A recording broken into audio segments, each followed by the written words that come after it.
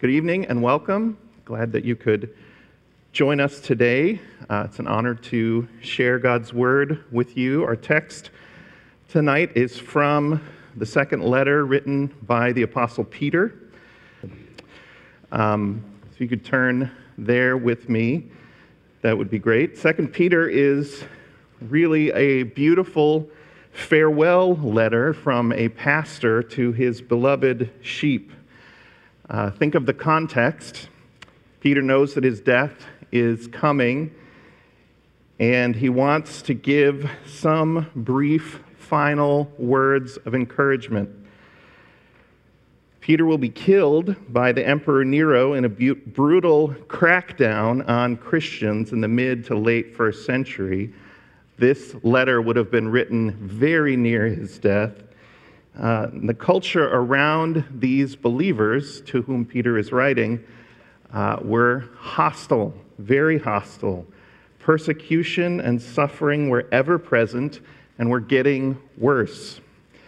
This letter contains exhortations for continuing the Christian life and the Christian faith without Peter. Peter's a father. You could say he's a general, and he is leaving his beloved family behind, and he has some words that he wants them to remember. Occasionally, when I'm speaking at Dig, I will say something like, if there's one thing I want you to know before you leave Dig, it is this, whatever it is. It is the authority of Scripture. It is justification by faith alone.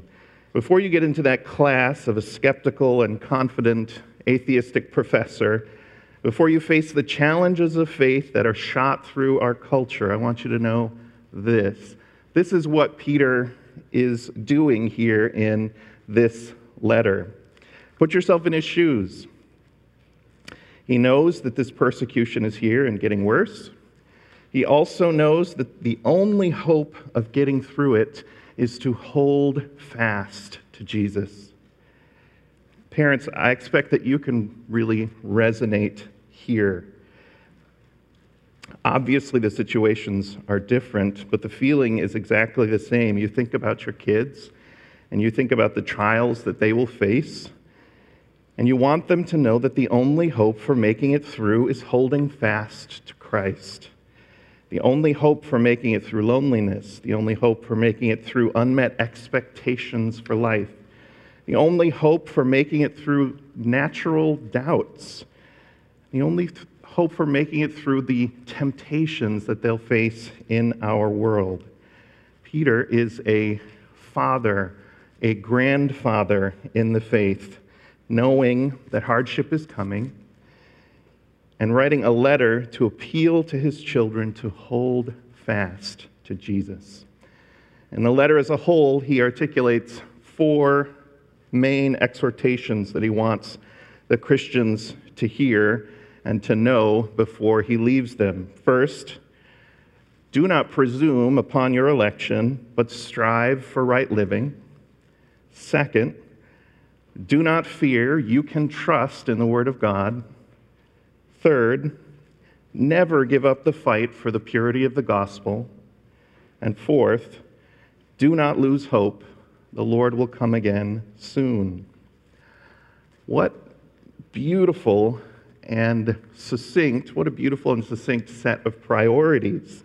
The more you think about them, the more you see Peter's wisdom as a shepherd. We would all do well to adopt these priorities as we seek to disciple others.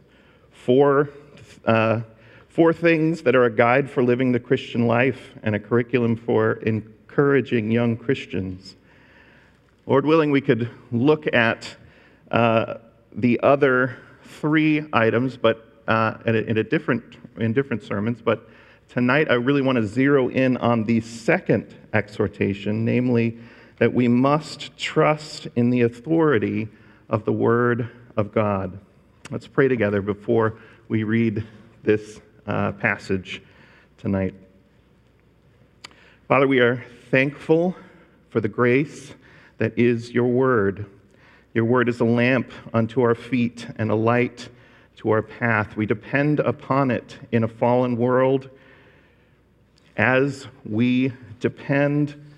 children who depend upon the guidance and direction of their Father. We ask that you would grant us ears to attend to you speaking tonight, and the will to put what we learn into practice in our lives. It's in Jesus' name that we ask. Amen. So 2 Peter chapter 1, verses 16 to 21. For we did not follow cleverly devised myths when we made known to you the power and coming of our Lord Jesus Christ. But we were eyewitnesses of his majesty.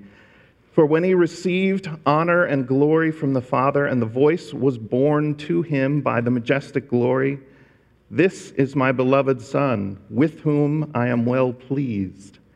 We ourselves heard this very voice, borne from heaven, for we were with him on the holy mountain. And we have the prophetic word more fully confirmed, to which you will do well to pay attention, as to a lamp shining in a dark place, until the day dawns and the morning star rises in your hearts. Knowing this, first of all, that no prophecy of Scripture comes from someone's own interpretation. For no prophecy was ever produced by the will of man, but men spoke from God as they were carried along by the Holy Spirit. Amen. The word of the Lord is living and active, sharper than any two-edged sword, piercing to the division of soul and spirit, of joints and marrow, and discerning the thoughts and intentions of the heart. Again, this section of Peter's letter is an exhortation that since the Word of God is certain and trustworthy, we who trust in Christ have great hope in this life and in the life to come. I suggest that Peter's thesis for this section is found in verse 19. And we have the prophetic word more fully confirmed, to which you would do well to pay attention. So I'd like us to zero in on this verse. We're really going to talk about this verse tonight. To get at what Peter means here in this passage, there are two questions about this thesis verse that I think we need to have answered. First, what does Peter mean by the phrase, "We have the prophetic word more fully confirmed"? And second, how, therefore, do we pay attention? Tonight's plan will be to try and answer each of those questions with 2 points apiece. So 4 points in total, 2 for the first, 2 for the second. First, what does Peter mean when he says that we have the prophetic word more fully confirmed? 2 things. He means that the gospel is not a new idea. And second, he means that we can trust the Word of God absolutely. So the gospel is not some new idea. In this passage, Peter describes his experience on the Mount of Transfiguration. You recall that Jesus took 3 disciples with him up the holy mountain where he encountered Moses and Elijah, and he was clothed with light. Jesus was clothed with light. At this confluence of amazing events, God the Father spoke from heaven, telling Peter and the others that Jesus was God's beloved Son, with whom he is well pleased. Peter gives this account of this story to argue for the reliability and certainty of both the apostolic testimony and the prophetic revelation found in the Old Testament. We did not follow cleverly devised myths. Peter is not merely saying, John and I didn't make this stuff up. He's saying much more than that. See, Peter remembers well the clarity that he and the other disciples gained about the Scripture from the risen Christ. Recorded for us in Luke chapter 24, starting in verse 44. Then he, Jesus, said to them, "These are my words that I spoke to you while I was still with you, that everything written about me in the law of Moses and the prophets and the Psalms must be fulfilled." Then he opened their minds to understand the Scriptures, the law and the prophets and the writings, of which the Psalms is the first book, is the Hebrew delineation of the sections of the Old Testament.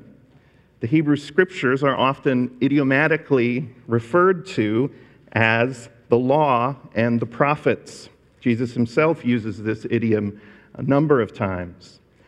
Jesus is telling his disciples here in Luke chapter 24 that all of the Old Testament is about him. And he gives an outline then in the verses following. And he said to them, "Thus it is written that the Christ should suffer on the third day, rise from the dead, and that repentance for the forgiveness of sins should be proclaimed in his name to all the nations, beginning from Jerusalem. You are witnesses of these things." Jesus is saying the Old Testament contains the gospel. That is, both the story and mission of the gospel had been explained beforehand, that there had been thousands of years of prophecy proclaiming the good news of the Savior to come, and that Peter and his brother apostles were eyewitnesses to the full blossom of the long-promised flower of redemptive history. Let me encourage you in this coming month to look for this truth in the sermons and in your personal Bible study, because Christmas is an excellent time to meditate on this truth, to meditate on the ancient plan of redemption. How much did the Old Testament tell us about Jesus' birth? Which leads to our second point, that we can trust the Word of God absolutely. Peter tells us back in his letter that he and the other apostles didn't follow made-up stories or myths. They were eyewitnesses of the coming promised Savior. We, Peter says, who are proclaiming to you salvation by faith in Jesus Christ, didn't just invent this out of thin air. We are simply eyewitnesses to the fulfillment of what the law and the prophets have promised. And those prophecies and promises weren't carefully calculated stories, because we saw them fulfilled in the person of Jesus Christ. The story of the Old Testament is the story of the future arrival and triumph of Christ. And because he came and accomplished what he accomplished, the prophetic word in the Old Testament is more fully confirmed. The Greek word for confirmed here has the sense of established or secure. Peter is saying, any doubt that you had about the authority of the Old Testament has been put to rest because Jesus came and did exactly what it promised he would do. The triumph of Jesus on Easter morning has proven that the Old Testament is true and that it is authoritative. How is that the case? Because of what the prophets of the Old Testament promised has come to pass perfectly in the life, death, and resurrection of Jesus. Peter demonstrates this from his own experience. When God told Peter and the two other disciples on the holy mountain, how many witnesses were there needed to prove a thing in Israel? 2. Who other than Jesus and the disciples were there when the voice spoke? Moses and Elijah. Moses, who represents the law. Elijah, who represents the prophets. This rich symbolism is not lost on Peter. How has God spoken to his people heretofore?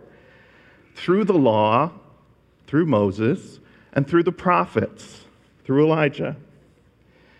And what is it that the law and prophets testify to? The fact that Jesus is God's Son and came to earth to accomplish all that the Godhead had planned. I'm going to give you a list. There are many specific prophecies that are fulfilled in the person and ministry of Jesus. That the nations would be blessed through Abraham's lineage, specifically through Isaac and then through Jacob.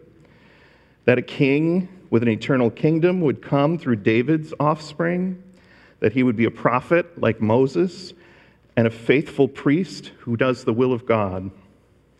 That the Messiah would be born to a virgin in Bethlehem, be called God with us, and live for a time in Egypt. That his ministry would begin in Galilee, be miraculous, that is, he would do miracles, and that he would destroy the work of the devil. That he would teach in parables, and people would not listen. That his ministry and redemption would extend to the Gentiles. That Jerusalem would rejoice as Christ rode into her on a donkey. That he would be scorned and betrayed for 30 silver coins. That Jesus would be our great Passover lamb. And as he was sacrificed, just like that Passover lamb, none of his bones would be broken. That they would pierce his hands and his feet. That they would cast lots for his clothing. That Jesus would be lifted up and all who looked to him would live. That he would conquer death and that his body would not see decay. That the Messiah would bring a new covenant, pour out his Spirit upon his people, and have all authority to judge. I just gave you 30 specific prophecies from the Old Testament that were fulfilled in the ministry and work of Jesus Christ. There are dozens, if not hundreds, more. Not to mention the more thematic and theological fulfillments that we find listed in the book of Hebrews or the book of Romans and elsewhere. The incarnation of Jesus and the gospel that he accomplished are the fulfillment of everything the Old Testament pointed to. By appealing to his experience on the Holy Mountain, Peter is asserting that we have every reason to believe the Old Testament and believe the salvation that it promised. Peter says in these verses, "You can be certain of the gospel that I proclaimed to you because it was promised beforehand in the Old Testament and proven in Jesus Christ." So, that leads us to our third point. Since we can be sure of what was promised and what has been accomplished in Christ, Peter says we must pay attention. We must pay attention as to a lamp shining in a dark place until the day dawns and the morning star rises in our hearts. The Word of God is a lamp to us in the dark place that is this world. Obviously, the words of Psalm 119 are being alluded to here by Peter. Your word is a lamp unto my feet and a light to my path. We see the world by this light, and we are kept safe by this light.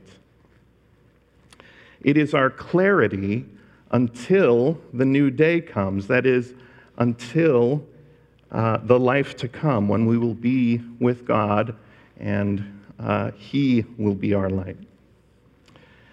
Thus, paying attention means looking at the world in light of the Word. That's our third point.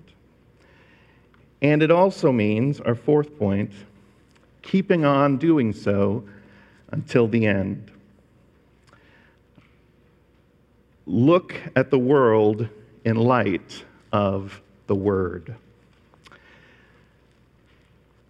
I don't think that I can understate the power of the current that flows against us as the world, the flesh, and the devil try to get us to look at the events in our lives and the events in the world around us through a self-centered, self-focused lens. The world, the flesh, the devil say on repeat forever, "Your desires are a lamp unto your feet." We are constantly catechized by our culture, by our world, that our chief end is to glorify ourselves forever, and that our only comfort is that we belong to ourselves and to none other. The sin of the garden was an attempt to change the central focus, our central focus, away from God and onto us. The problem is that without the proper focus, that is our original designed focus, nothing can be seen correctly. There will only be frustration and futility. Thankfully, by the power of the Spirit, the Word of God can correct this impairment. The Word shows us the true nature of things. The central figure in the Bible is God Himself. The protagonist of the universe is God Himself, not us. We see in the Word that the world was created good, but has been corrupted by the sin of man, and that though man should worship God, he is constantly trying to invent other things to worship, ultimately ourselves.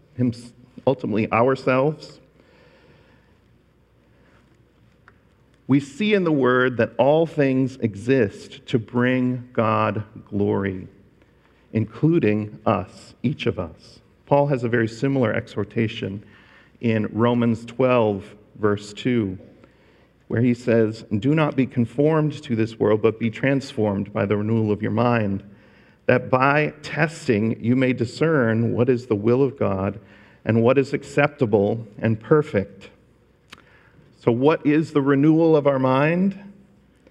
It is the work of the Spirit correcting the self-worship natural perspective of the human mind with the Bible, using the Bible.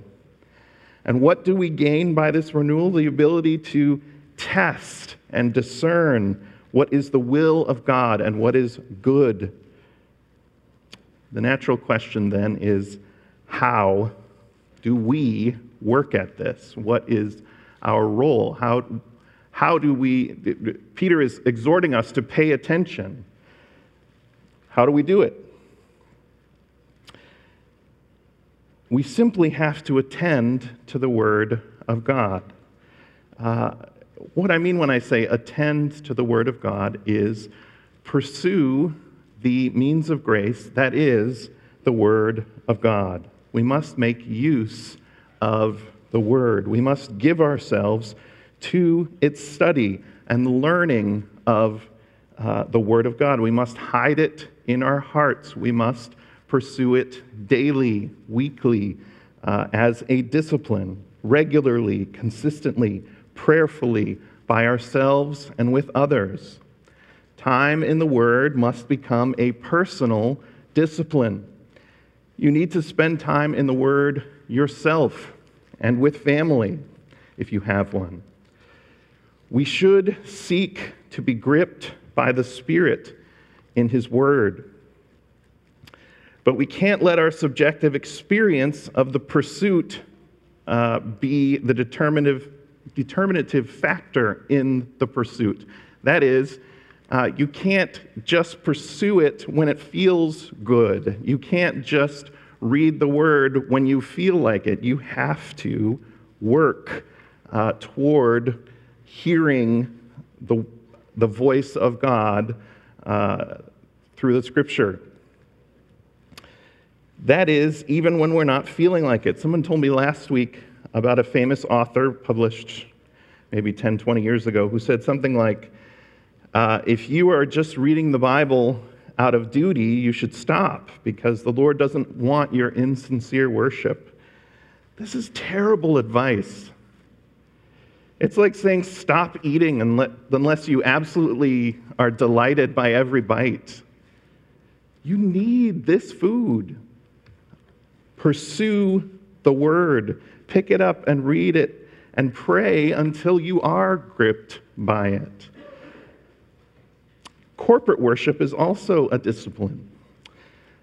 Far too often we approach corporate worship as if it is about us and not Christ. We spend a lot of energy critiquing music styles and preaching styles when we should be quieting our hearts and listening humbly for the voice of God. Stop asking, did I like the sermon? Or sometimes what that really means is, do I like the preacher? And start asking, what is the Lord saying to us in His Word, and how can I follow Him better? Stop being a consumer of worship and start being a participant in worship. This discipline angle, I think, is a helpful one. Time in the Word is a self-discipline, like physical exercise. You have to make yourself do it. You have to focus on it and understand what you are doing and think about it. And it does not produce instant results. You don't necessarily notice the results today. In fact, today was hard. Right? What you notice is increased peace in your soul after a couple of weeks. Or after a couple of weeks of making the Word a priority. Or after months, after years, you see the life-sustaining effects of regular, disciplined time in the Word, hearing from your Lord as He speaks in the Word. My last point is a shorter point, and that is simply that we must keep on doing this, that is, pursuing the Lord in His Word, until the end. I think this is what Peter says to us in the last part of verse 19, and it is from his pastor's heart that he says it. We must keep pursuing the Lord in His Word until the new day dawns and the morning star rises in our hearts. The new day referred to here is the next life. Peter is saying that we must not grow weary of this work. Pursuing the voice of God in the Word and gaining wisdom and understanding, fighting the ever-present temptation to see yourself as the protagonist of your story. We must not lose heart when there are dry seasons, quote unquote, when we read the Word and feel distant from the Lord. In fact, we should not judge the effort to pursue the Lord and His Word by how we feel. We must not be discouraged when our culture deems the things that the Bible teaches as backward or even morally wrong. We should be expecting it. Of course, the ethics required by a holy God are not going to match what fallen humans want to do. We must not give in to discouragement when we are not as consistent with the discipline as we wish we were. We are not saved by our discipline. We are saved by grace through faith in Christ. And we will grow in joy and satisfaction of that salvation through disciplined time in the Word. We must not give into discouragement if we misunderstand the Word and God does not perform as we expected Him to. Pursuit of God in His Word is part of submitting to Him. We do not submit to Him to get what we want. We submit because He deserves our worship. And in that submission, we will find joy. Faith in Christ is not merely believing that He can provide for us, but also that He knows what to provide for us and what to withhold from us.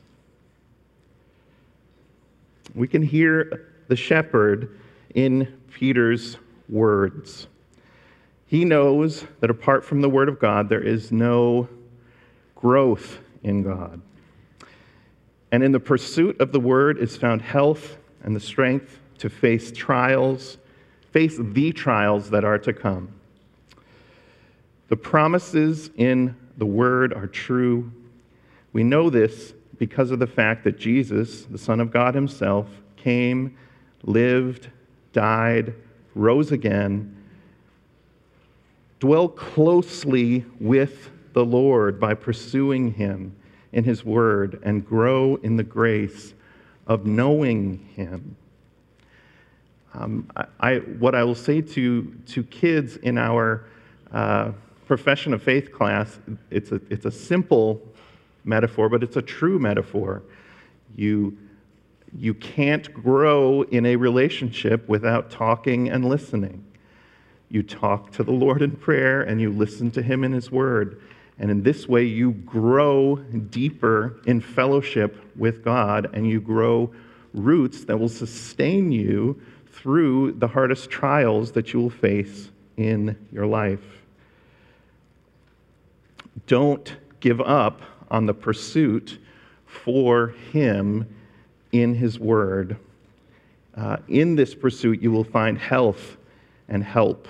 This is the hope, I think, that Peter wants to leave us with here in this section of his last letter. Since God has spoken in his word, then his people, that is us, must attend to his voice. We must hear him and follow him.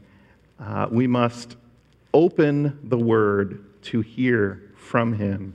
And it will be to our joy if we follow this simple reality, this simple means of grace. That's all. Let's pray.